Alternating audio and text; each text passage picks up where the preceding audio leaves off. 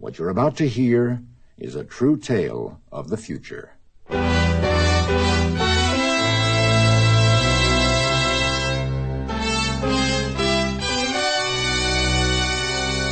Let's move on to unless you have anything to add about this, but otherwise let's move on to the Leonard Nimoy show. Yeah, this one's called That's My Baby. And it's kind of takes place in a dystopian future where there's so many people, there's no space. Every piece of space has to be like accounted for. And so this couple gets married. You only get married once a month, or once a year. Mm-hmm. And so it's a massive wedding. And, and we're not giving much away because that, like, in the first few seconds of the show, they talk about how there's, like, I can't remember what it is, 4, 5, 6,000 people marrying another 4, 5, 6,000 people. I thought what was kind of interesting is it makes it very clear that these, let's say, 6,000 men are marrying these 6,000 women. And I thought, in a futuristic thing, if it was rewritten today, I think it would say, I don't think it would say men and women. I think it would say partners or whatever, because chances are some of them will be heterosexual and some of them homosexual and so forth. But even back, this is just from 1980, and even back in 1980, it was like that isn't even like part of the concept at all. And so, anyway, Keep going, Bob. Yep. Nope. Not. And so, to have a child, you have to get a card because they're got to account for each the amount of air and everything the new person is going to use. So if you get a blue card, you get a boy. Pink card, you get a girl, which is kind of stereotypical too. But then there's a third option. there's the third option, which is the yellow card. The yellow card, they like bring some frozen person who's been, I guess, dead back to life. Mm-hmm. And because they need them for some reason in society, and then that's what you don't get a child. You don't get a kid at that point. Yeah, you get some adult apparently that you don't. Well, you might know, but you might know. Yeah, and so that's basically what this episode is about. I can't remember. Could you? And you couldn't choose. Like, I want a yellow card so I can bring back my dad or my uncle or something. That wasn't a choice. They told you what was going to happen, correct? Yeah, because in the episode, the lady wants a child. Yeah. She gets a yellow card. She gets yellow carded. She's yellow card. Oh no! Yellow card. Whereas she should have just pulled out a pink marker and just marked over the card. Pink, dang it! Tell you, pink. Yeah. Oh dear. What did you think about the episode itself? I think like we discussed before, of the three, I think it was, in terms of like plot and writing, I don't think it was up to par with Dimension X and X-1. Right. Yeah, and this is what we kind of wanted to talk about a little bit. I like bringing this to us, especially on a sci-fi centered podcast like we have. And have Leonard Nimoy because, of course, his time in Star Trek, that he played Spock in in Star Trek for decades. But then, and it's just neat to hear his voice, and I just love to hear his voice again now that he's gone. It's neat that these shows exist. Yep. But the writing on the shows was not, as Bob says, up to par of the science fiction shows of the 1950s.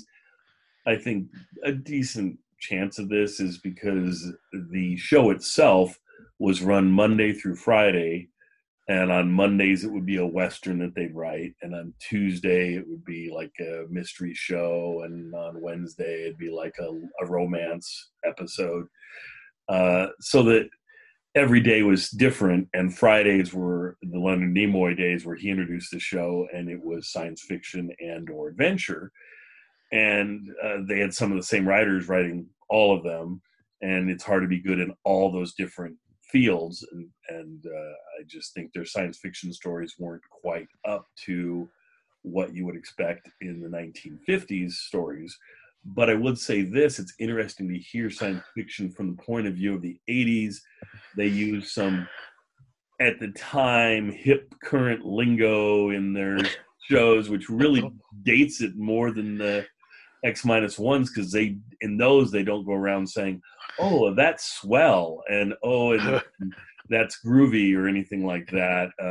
They don't do that. But in the 80s shows, I think to differentiate themselves from the old time radio, they like to bring in the new things, and there'll be episodes that talk about drug usage and things that you would never get back in the days of Dimension X and X-1, but they're pretty rudimentary discussions of that, pretty lightweight, and so they just don't. They're just not that great of shows. But hearing, like I say, Leonard Nimoy on them is great, and it's interesting as a comparison to go, oh, okay, so this is they're trying to be what X-1 and Dimension X were, but they're just not of that same caliber. So. Yep. Good? Makes sense? Makes sense. Makes sense. So let's get into the episode. I hope you enjoy this one. And we'll be bringing you some more Leonard Nimoy. And, of course, email me and tell me if you want me to keep bringing Leonard Nimoy. As we're creating a science fiction podcast, too, that would open the door for other science fiction shows. I'll bumble around and see what I can find. But really, of all the science fiction done in old-time radio, Dimension X and X-1 are the flagship shows, and that's the crux of what we're going to be sharing.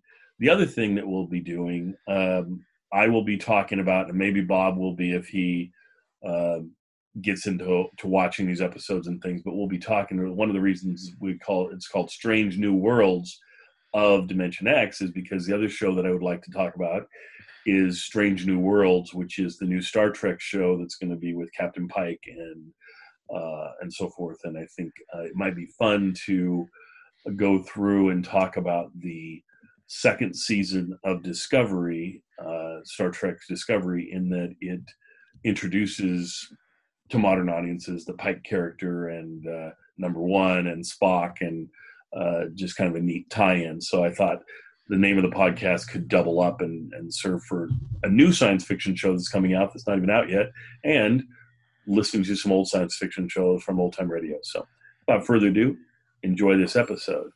And Bob, I will say we're out. And why don't you say goodbye from your Mount Everest home there? Goodbye from Everest. Enjoy the episode and stay warm. Enjoy the rest of your morning and or evening. So, or middle of the night, or whatever you're listening. And if you want to see this episode, tune into YouTube for my YouTube channel. I'll have a link on my podcast so you can get there. I think my YouTube, if you want to look for it, if you type in Buck Benny, I think that's the name of my YouTube channel and stuff. So maybe you can find it. There's going to be some new videos there. This video, we'll do our weekly video, but then I also have some interviews that I've done with different folks over the past number of days. And so there's going to be a decent amount of content there to watch. And if you want to see me, you can see me. What a thrill. Thank you. And you can see Bob. It's a thrill to see Bob, I tell you. The man is so handsome. You'll watch it. Wait a minute, is that George Clooney? But, yeah. He didn't warn me we were going to film today, so yeah. I didn't get my Han Solo costume. Yes, he doesn't have his wig on with full hair. In my climbing gear and my mask. Next time I want to see climbing gear. Yeah, some pound in the mountains. That'd be great. This is Leonard Nimoy. The day is June 15th, the year 3115. You're about to attend a wedding. Those 62,515 men are about to marry those 62,515 women at the 2 o'clock ceremony. At 2:30, a like number of men and women will be wed. This is not an unusual happening. It's common practice to marry people during the month of June. June, you see, is the only month when you're allowed to marry in the year 3115. What happens is, you and your chosen mate make application to the Central Marriage Permission Board. And once they get an okay from the computers who ration out living space, well, then, you and your chosen one show up at the Marriage Coliseum at the time assigned to your wedding. You're each given a short shift or tunic and a garland of artificial flowers to wear or carry. And you take your places in the Coliseum for this glorious event. May I have your attention? May I have your attention? We are gathered at this time to join these men and these women in holy matrimonies. It's a touching ceremony, as those things always are, were, and will be. If you'll focus your attention on that corner, near where an end zone might have been at a different time, you'll see the young man and the young woman who specifically are the principals of our story. What you're about to hear is a true tale of the future.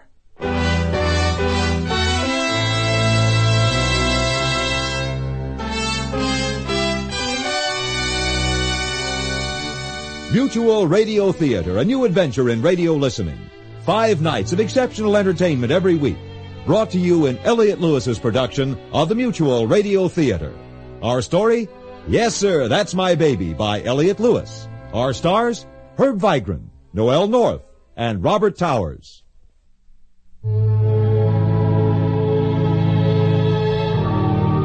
Permission to marry was something every young person hoped for in those far distant times, and Edward 23, Glendon 55, and Helga 7, Anderson 5 were not exceptions. Young, in love, they desperately waited. Their application was finally acknowledged. Attention, your attention, please.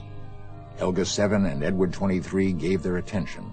The proper authorities acting under the Permission to Marry Act, Section 7, subsection 15, paragraph 11, line 8, do now then grant to Helga 7, Anderson 5, and Edward 23, Glendon 55, permission to marry. Helga 7 squealed with delight, and proud Edward 23 beamed, and so they were married at the 2 o'clock ceremony with 62,514 other couples. And here's what happened. To whom it may concern, this document is included in the package to explain the contents, or at least to clarify what's here, so that whoever has to open it and deal with it will be kind and just. My name is Edward 23, Glendon 55, and this is recorded in the year 3115. I am married to Helga 7, Anderson 5. On our wedding day, we went directly from the ceremony to the living tower to which we'd been assigned. We were delighted to find we were to live in rooms 11, for that suite contained 2 bedrooms. And since resources are strictly limited with space and atmosphere assigned, that could mean only one thing. We've been assigned a family living unit. That means they'll let us have a baby. Now, we mustn't jump to conclusions. We haven't received our card yet. Oh, it's probably waiting for us in our rooms.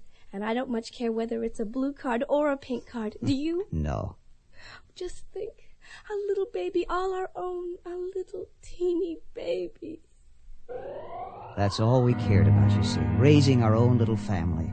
And so we waited in our 3-room living quarters for our card. We sat in our womb chairs and stared at the message wall and waited for the word. Each day the great sunlights would blaze on in the morning and simulate Old Sol, and then in the evening the pale moonlights would come on and we'd know it was night.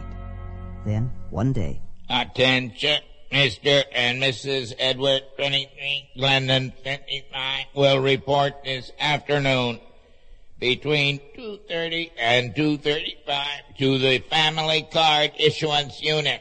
We quickly dressed and reported at precisely 2:30, taking our place at the end of one of the many lines. Ahead of us was the machine which distributed the cards. You simply told it your name and what you wanted, and it passed you a blue or a pink card. If you really don't care whether it's pink or blue, then let's ask for pink, all right? Before I could reply, the machine passed us our card. It was yellow. Oh, no! No. There. Oh, no! I led Helga from the room. The other young people who had seen what had happened murmured their sympathy. So that you will fully understand the extent of our despair, a blue card entitles you to a baby boy, a pink card a baby girl. A yellow card meant that in place of a cuddly baby, you were to take into your family unit an older person who had just been unfrozen. We were about to become the parents of an old thaw-ee. Well, there's a well-known rule of thumb that if you've got a problem, you go to the source. For example, if your face itches, you scratch it, or more to the point, if you want a little baby and you're ordered to accept a thawed-out person, find out who gave that order and go to him, which my wife and I did. His name was Mr. Lawrence, 33. Good day. Your card, please. Why can't I have a little baby? Please.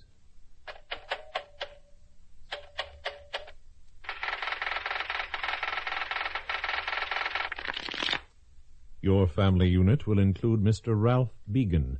Mr. Began was frozen on March 12, 1975, when his heart stopped beating. He was 75 years old at the time. He is to be thawed out this afternoon and will be delivered to you tomorrow morning. Our earliest delivery should bring him to Building 90, Rooms 11 at 7:30, just after the sunlights have been turned on. How can I cuddle a 75-year-old man? Dear. Neither of you knows how important it is for a girl to hold her little baby and feed it and help it grow. And you can't do that with a 75-year-old man who is probably still a little bit cold from having been frozen so long. Mr. Began will be at nearly body temperature within a few days. It's just not true that these old folks remain icy cold for long periods of time. But I just want a little baby. That's certainly not a great deal to ask. If there's room in our quarters and we have food supply to nourish 3 people, and we've been told another little human being won't disturb the person-to-atmosphere ratio, then why can't I have a little baby? Madam, the acceptance of an elderly thaw-ee does not preclude your having an infant child of your own at some later date. I want a baby while I'm young. I don't want a 75-year-old man when I'm young and a little infant when I'm old. That's all wrong. There. Your government has need for Mr. Began's expertise. The matter is closed. And that was that. No appeal, no changing the orders. So, what we had to do was make the best of it. It wasn't easy. We left the card issuance unit and went directly to our living quarters, trying to see the bright side of things. It's absolutely dreadful. Just remember what he said. Including an old thaw in our family unit doesn't preclude your having a child of your own at some future date. Oh, well... It's lucky I didn't let you throw away our pills. Did you know? Is that why? No. I just thought better safe than sorry. There's no reason to get into trouble with the authorities at this point in our lives. Can you imagine what would have happened if you'd thrown away our pills and you'd gotten pregnant? Wow, trouble. I suppose. For the first time since our marriage, we slept without touching. Each of us huddled on the side of the wedding bed, half awake, wondering what our life would become in the morning when Mr. Began arrived. We rose with the sunlights, and at 7:30 we were seated in our womb chairs in the first room when... Anybody home? This the right place? Hey! Is that... Mm-hmm. Yeah, good morning. You're the young fella, right? I'm Edward 23, Glendon 55. Glad to meet you, Ralph Began. Won't you come in? Right. They told me to tell you there's more chairs and a bed coming. Oh, you're the lady of the house, right? Welcome. Well, put her there. Oh. Yeah, still a little cold. Yeah, I feel it myself. Like I got a chill. Ooh, you know. They said it would take a couple of days. I see. Now, who would have believed it, huh? Here I am. And then this pump that they gave me, this is a real blessing in disguise. They told me that it never wears out. Lifetime guarantee. Can you imagine? No more heartburn. Pump burn, maybe. Just think. I am going to be with you from now on out.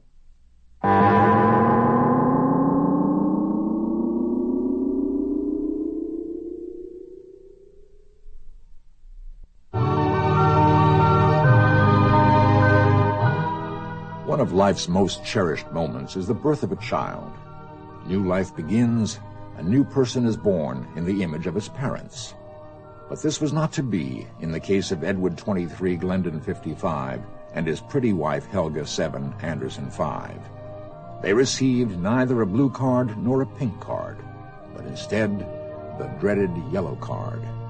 And now, newly arrived and still not completely thawed, the occupant of their extra room sits, rubbing his old hands together for warmth. Ooh, it's cold. Hey, any idea how long this lasts? I don't know. They didn't tell us. Attention. Your attention. Huh? Rooms 11. Open your number 4. Shoot for a delivery. Huh?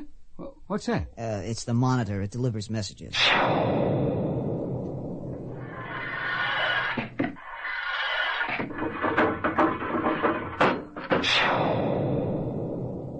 Your bed and womb chair and a second chair for in here. Imagine that. Fantastic. We didn't have any furniture for you because we were expecting a permission to bear a child card, and, well, we wouldn't have needed anything for 9 months. Naturally, of course. We thought we were going to be allowed to have a little baby. Newlyweds, correct? Yes. Of course, and you're going to have a baby. Oh, that's great. That's marvelous. Except we can't. No, not for a while. Later, perhaps. Oh, well, don't worry about it. Listen, even in my day, and once in a while there'd be problems, but they worked it out. You see your doctor, he does tests, etc., prescribes and so forth, and then before you know it, you're pregnant. Just don't worry about it, if you don't mind my giving advice of a personal nature. We can't because they gave us a yellow card instead. Not a pink or a blue card. A yellow card. You! I'm a yellow card? You mean a yellow card is like me? Unfrozen? Instead of a baby? That is sort of it, yes. Well, how come? I mean, what kind of a world is this where you get me instead of a baby? Listen, maybe I better get another room. I wouldn't want to be in your way. Even when I was alive before, I didn't stay with my kids. Emily and me, we had a place of our own with our own TV, our own radio, the works. On Sundays, maybe, we'd go see the grandchildren. I want you to understand I'm not the sort of a man who intrudes himself. We'll just take back this fakakta furniture. I assume the store will take it back in return for the stuff you'll need for the nursery. And I'll look for another place. Has the morning paper come yet? I'll look under the rentals, and I'll pick out something where I'll be comfortable and I won't get in your hair. That's your room, in there. No, you don't understand. I'm going to move. Where's the morning paper? How can you move? How can I move? What kind of a dumb question is that? By moving, I move. How does anyone move? You have to get a card which gives you permission to move, tells you where you must go. Applications for the card are available at the Living Assignments building, but of course there's no valid reason for moving. They won't let you move. No one moves unless they need more space. You don't need more space, so since you've already been assigned a room, permission to move wouldn't be granted. I advise you not even to make an application. You'd end up in an undersea camp, and you'd turn orange, and no one would speak to you. I want to tell you something. I don't know what the hell you're talking about. It's too hard to explain. But, as best I could, I told him what the world was like in the year 3115.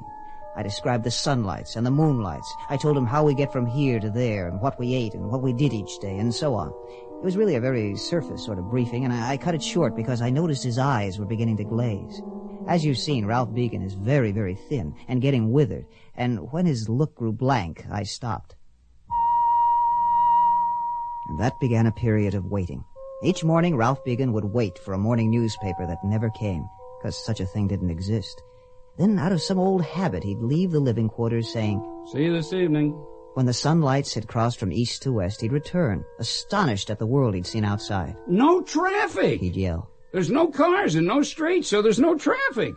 One evening, he said, "How many people live around here? It's like ants down there. There must be 1 billion people standing around." He'd ventured into the square during friendship hour, when everyone who can meets to reassure themselves they're not alone. Then another day... "Hey, listen, while we're waiting for that call, why don't we take a little trip? Travel, you know. You could show me what everything looks like." Travel is prohibited. What? Travel is prohibited? Why? If everyone traveled, those going from here to there would run into those going from there to here. There's no room for them to pass one another, so travel is prohibited. He shook his head in disbelief. Then, after moping around for a few days, one morning before the sunlights moved, he said, "Okay, I've been thinking, and here's what. No calls today, right? Just like every other day, huh?" "No calls." "None. There never are." "I was unfrozen because they needed me, correct?" "Yes." "Okay, then. How come there are no calls? They'll call you when you want it. Who will? They will. Who's they? The people who want you. And who are the people that want me? Those who decided to thaw you out. I understand that. Who wanted me thawed out? The people who needed you. Who are they is what I'm trying to find out. How would I know? We've never had this happen to us before. All right. Let's try it this way. Where did you get the yellow card? At the card issuing machine. At the card issuing machine, right. Were there people there? Of course there were people there. There are people everywhere. That's the problem. The planet's jammed with people. That's why you were assigned to us, because there's no room anywhere for one more person. There's no room on the land, or on what's left of the sea, or under the land, or under what's left of the sea, or above the land and the sea. There's nothing but people. Billions of trillions of people all over the place. Hey, that's very good how you got sore. You're a somebody. Yeah. Now here is what I'm trying to find out. When you got the yellow card, was there someone in authority there? The yellow card had instructions on it. It told us to go to the Family Unit Card Issuance Station's yellow card section. And you went there and what? What was there? Another machine? A man. A man. A real person. Contact. There's a real, honest-to-goodness man around. What's his name? Mr. Lawrence, 33. Well, now, there, you see? What? What you just told me about that man, Mr. Lawrence, 33, that might very well solve everything for all of us.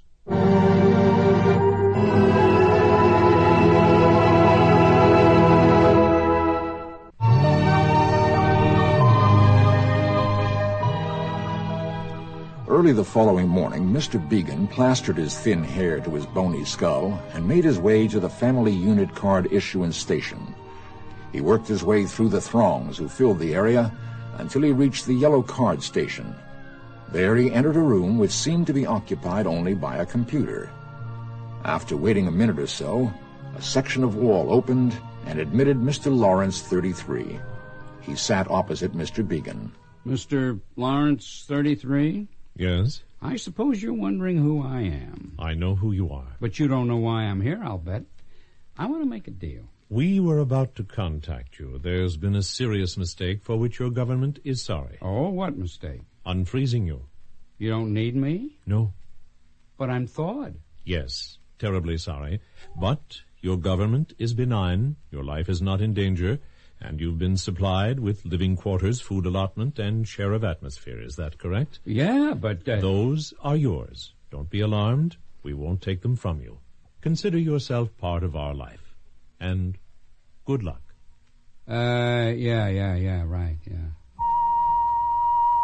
When Mr. Beacon came home that day, he was very depressed. Not at all his usual self. He told us how no deal could be made because they didn't need him, how his hopes had been dashed. He apologized over and over again, as though the fact that Helga 7 and I couldn't have a baby was his fault. For the next few weeks, he kept to himself, huddled in the womb chair in the third room, his room, staring at the sunlights as they swung from east to west, and then at the moonlights as they threw their pale shadows. After a good deal of thought, he joined us one evening in the first room. Listen, I got a brain, and I've been using it. You want to hear what I think? Hey, did you two kids hear me? Yes. Well, let me tell you what I worked out. Now, I am going to remove myself from your life so you can have a little baby. Now, you want to know how I'm going to do that? A baby? Right, exactly, a little baby. And with me gone, you can do it. A little baby? How? I don't understand. All right, here is how. I am going to commit suicide. You're going to what? Commit suicide. Suicide? You don't know suicide? No. Well, I'll be damned. Suicide. I'm going to kill myself. Take my life. Zop. How on earth do you do that? Well, there are hundreds of ways. Jump from a building or a bridge or a tower, shoot yourself with a rifle or a pistol or a shotgun, hang yourself with a rope or a necktie or something like that, take poison, rat or gopher or any kind, insecticide, say, or stab yourself or cut your throat or your wrists or... let me see, you burn yourself up or lay down in front of a train or a car or a bus or a truck or swallow your tongue like some of the Chinese people used to do even before my time. Or listen, I could go on and on. The point is, you'd be rid of me and I wouldn't mind at all. Honest, I've already lived 75 years and that's plenty. Besides which, I got a chance to look around in the year 3115, which is very unusual. That's more than you can say for most guys my age, so... don't you give it another thought. I will commit suicide. How? How? Weren't you listening to me? What'd you do, doze off or something? I just now gave you a dozen examples off the top of my head, and there must be a million more besides what I mentioned. I was listening. It's just that I don't understand how it's possible to kill yourself. If it were, there'd be a suicide every once in a while, and there isn't. That's right. Well, like I said, I could jump off a bridge or a tower or a building, you know. We don't have bridges or towers. I've seen old pictures of what they look like, but we don't have them. A tower is a waste of space, and there's nothing to build a bridge over. Nothing to build a bridge? You got rivers, culverts, hollow places? Well, everything is either filled in or covered over, or the center of something. Mostly filled in. They use those old moon cutouts. All right, then, I'll jump off a building, and I'll tell you how to do it. You go into a building, you see, and you either enter an apartment and open a window and jump out, or you go up on the roof and take off your jacket and tie and leave your wallet and a note, and as soon as there's a crowd gathered down in the street, you jump. Simple as pie. Open a window? Open a window, of course, open a window. Didn't you ever hear of opening a window? Windows don't open. It would throw off the atmospheric pressure. It's very carefully balanced when you consider the trillions of people it supplies. Jump from the roof, then. Roof? Right, roof, the top of the building. There's no roof. How can there be no roof? What's on top of the building? Floor 879. Rooms like these. Look, Eddie, I am not stupid. I know that. What I'm asking is what's on top of the floor, what you said, 879? The plastic cover. Didn't I tell you? The planet's covered with plastic. Every building goes right up to it, so no space is wasted. The only way you can get outside the plastic is through a rocket takeoff or a landing chute. And then you'd be standing on the plastic, and there's nowhere to jump because the planet is encircled with plastic. There's no below, you see. It's all out or up. And all them other things, like I said, like poison and stabbing and hanging and et cetera? Yeah, nothing would work. Before they thawed you, they'd prepared a backup system. Yeah, spare parts, you mean? Yes, keep them in storage. Yeah, lungs, liver, kidneys, stomach, tongue, bones, eyes, ears, nose, throat, everything. Everything. Let me ask you a question. How do you die around here? Well, you get an application for death, and you fill it out, and then you file it with the authorities. If it's approved, they put you to sleep in your reserved space carton. Aha! That's it, then. Why didn't you tell me? I'll get an application for death. You're not old enough. Me? I'm not old enough. I'm 75 years old. What do you mean I'm not old enough? The minimum age is 163. You're really quite a young man. I am, huh? I would have to say that I am a miserable old nerd. That's what I'd have to say. There was nothing any of us could do. The fact that Mr. Began was willing to take his own life so Helga 7 and I could have a baby drew us close together, and we became a family unit of sorts. We went out of our living quarters and showed Mr. Began the tree. That's it? That's the only tree? We used to have billions of them. More than you got people. One Sunday, we managed to get into the automobile run where a carefully preserved 1990 Chevrolet Tudor is driven once around a track. We had freeways for them things. There was so many of them, there was traffic jams. And then, of course, there was the oil trouble, and then... imagine that. Only one car left. For a while, Mr. Began seemed to be in a trance. Events had been too much for him. He looked numb and walked aimlessly around the rooms of our living quarters. And I must admit, he became more than an annoyance. He was a burden. I don't want him here anymore. He reminds me all day long that I haven't got a little baby and that I'm not going to ever have a little baby. Yes, you are. How? Can you tell me that? How am I ever going to have a baby? We're going to get rid of that old man, that's how.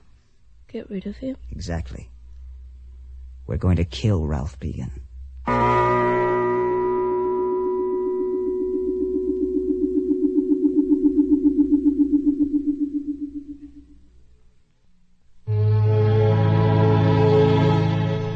Leonard Nimoy again with the fourth act of Yes, Sir, That's My Baby. There were times when I thought it was wrong even to be planning this terrible act. But then I recalled cases I'd heard about where young couples in ecstatic determination had thrown discretion to the winds and stopped taking their his and her pills. In each case, the woman had become pregnant, and they'd been called before the authorities. The punishment was severe. The husband or wife was ordered to give up their life to make room for the child. I couldn't face death, nor could I face what life would be like without Helga 7. So I persisted. Then at last, I uncovered the information I needed. That night, when Mr. Began had gone to his room and to sleep, I told Helga. I don't want to know. The heart pump. It's been known to malfunction. When that happens, the person dies. Oh, my goodness. All I have to do is loosen one little pin right in plain view on the surface besides the air intake valve, and that's it. It'll malfunction, and no one will ever know the difference. They'll give him a new pump. If the malfunction occurs just after he falls asleep, we won't know he's dead until morning. And by then, too much time will have gone by. Too much damage will have been done to save him. It'll be too late. The alarm bell. Didn't he say there was an alarm bell? I'll disconnect it. They've had malfunctions with the alarm bells, too.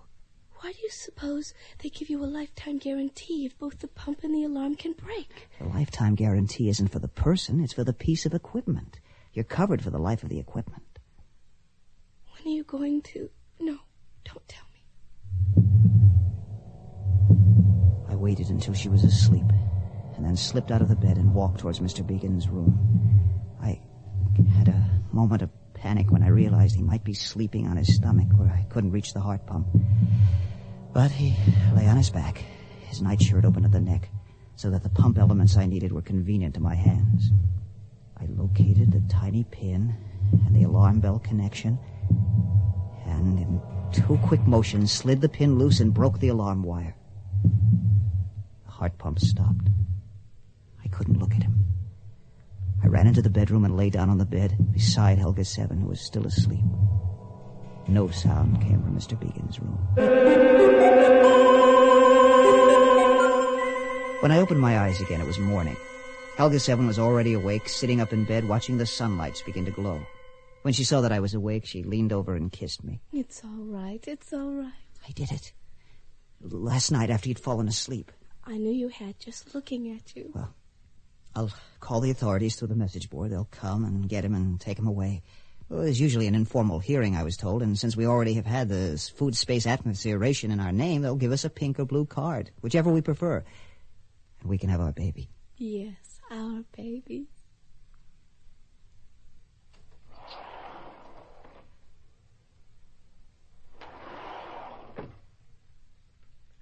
Hey, you kids up yet? You decent?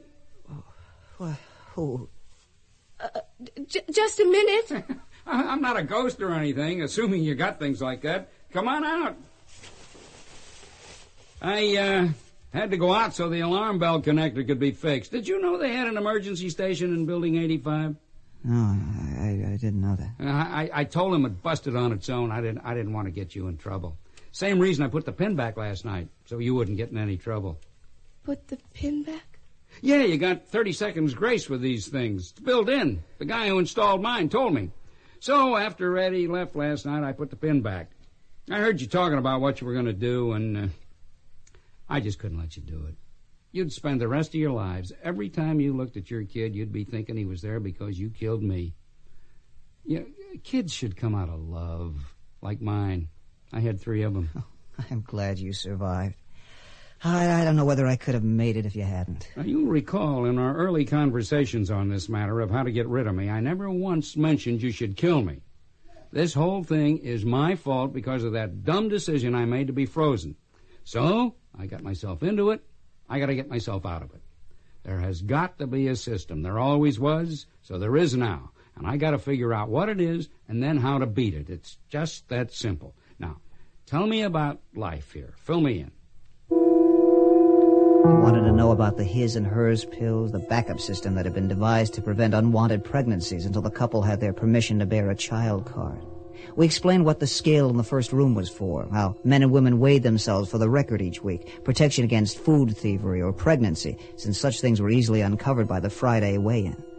Then, one terrible Friday, it came time for the weigh-in. I stepped off the scale to make room for Helga Seven. In a minute, she said. I was astonished. It's time for your weigh-in, I told her. In a minute. Don't rush her. Yes, don't rush me. Are you all right? Me? All right? Yes, certainly. Why? Because you've never before delayed your weigh-in. Well, that proves there's always a first time. Have you something to hide? Are you pregnant? What? Have you been taking your hers pill? Yes. Have you been taking your his pills? Of course. Then how could I be pregnant? Attention. Your immediate attention, Mr. and Mrs. Edward, 23, Glendon, 55. The computer reports Mrs. Glendon, 55, has not used the scale. Go ahead. I don't... Go on, weigh yourself. Whatever it's about, we should know right now. Why did you do it, Edward? You're more important to me than a baby. You shouldn't have done it. What, me? I didn't do it. Mrs. Glendon, 33's weight shows 2 variants. Mr. and Mrs. Edward, 23, Glendon, 55, will report to the Family Planning Unit Headquarters building for a hearing within the hour. We were numb. We couldn't understand what had happened. Mr. Beegan, however, didn't seem disturbed. Don't worry. You kids worry too much. You're a fine one to talk. Nothing's going to happen to you. At the headquarters building, the 3 of us were directed by signs to the hearing room, where 4 men sat in great chairs behind an enormous table. They gestured that we were to sit opposite them, and we did. A blood sample was taken at the entrance tunnel. Yes, sir. I will come right to the point. You are with child. I don't know how... It's not her fault. It's my fault. She knew nothing about it. I will accept your judgment. No, he didn't do anything. It was me. I did it. It's my fault. No. Sir? Yes, who are you? Ralph Beegan. No numbers. I'm the original. Oh, yes, the 4E. Yeah, exactly. It's neither of their faults. I accept full responsibility. Here is the key to the matter. His pills and her pills. 3 months' supply. Where did you get those? I've been taking my pills. No. You've been taking what we used to call placebos. Fakes. I made them out of my food supplement pills. I kept this as evidence. Your Honors, I accept full responsibility. I'm sure your actions were well intended, but that doesn't change the situation. Some member of the family unit must give up his or her food space atmosphere for the newcomer, which excludes you. You're assigned family and a different status entirely. Let me tell you a story. Ralph and Emily Beegan married back at the beginning of the 20th century. They had 3 kids, who in turn had 7, which was the count when my heart quit and I got frozen. And these 7 who had maybe 14 or so on. Now, who programmed the machine that gives out the blue or pink cards? The machines program themselves. Are you saying that new information is passed from computer to computer? Exactly. So at a birth, the machine keeps track of that person through marriage and so on to the next child and so forth? Exactly. Who do you suppose originally programmed the computers? Why, a man, of course. Ah, now you're cooking. What man and when? I'd only be humoring you. Humor me.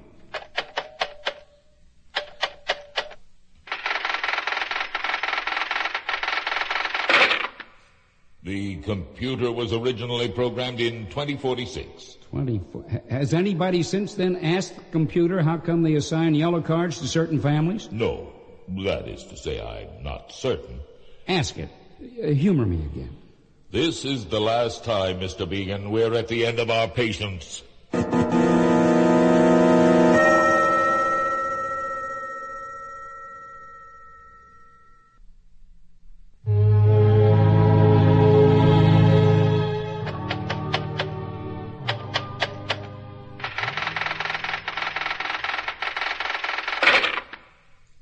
I'm afraid that information is lost to us.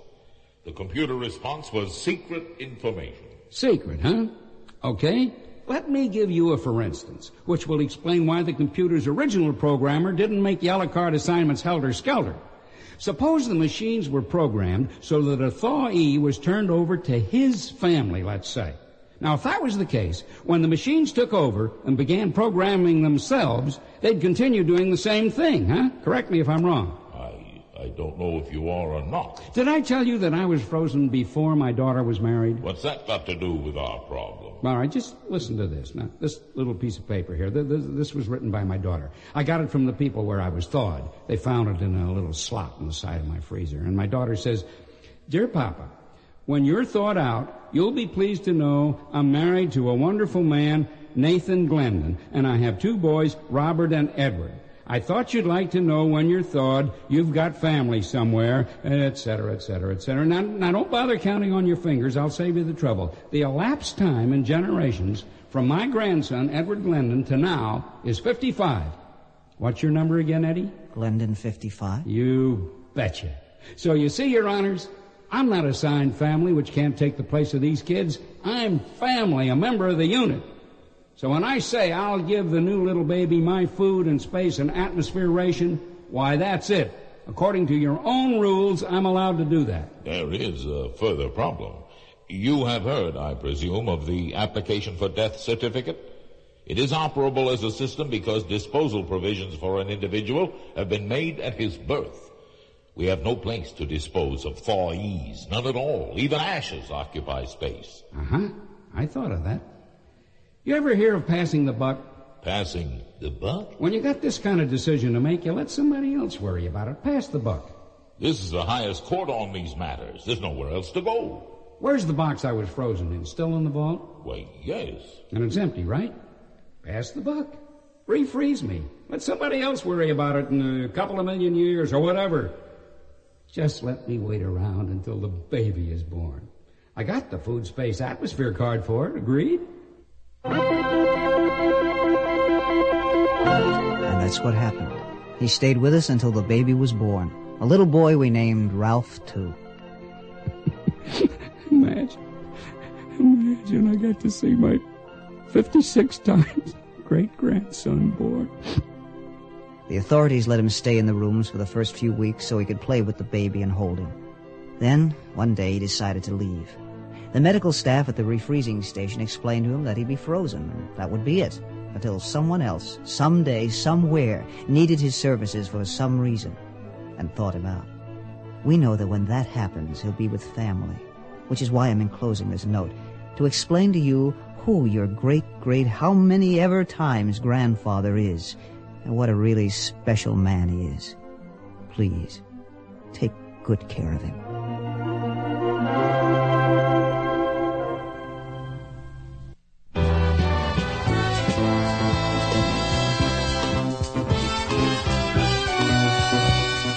The Mutual Radio Theater is brought to you 5 nights a week at this time.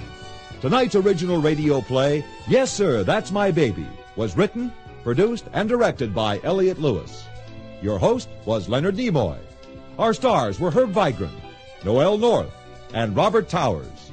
Featured in the cast were Michael Rye and Marvin Miller. The Mutual Radio Theater theme was composed by Nelson Riddle. John Harlan speaking. Associate Director of Mutual Radio Theater is Ken McManus. Sound effects were created by Bud Tollefson. Mark Trella is production supervisor. Recording engineer Hal McDonald. Music editor Lee Ringette. The Elliott Lewis production of Mutual Radio Theater is a presentation of CVI. Mutual Radio Theater has been brought to you by Sears, a name that means quality and value. A name that you can count on for service and dependability. Sears, where America shops for value. This is Lorne Greene. Listen in on Monday for another story about the West, as it was then, as it is now.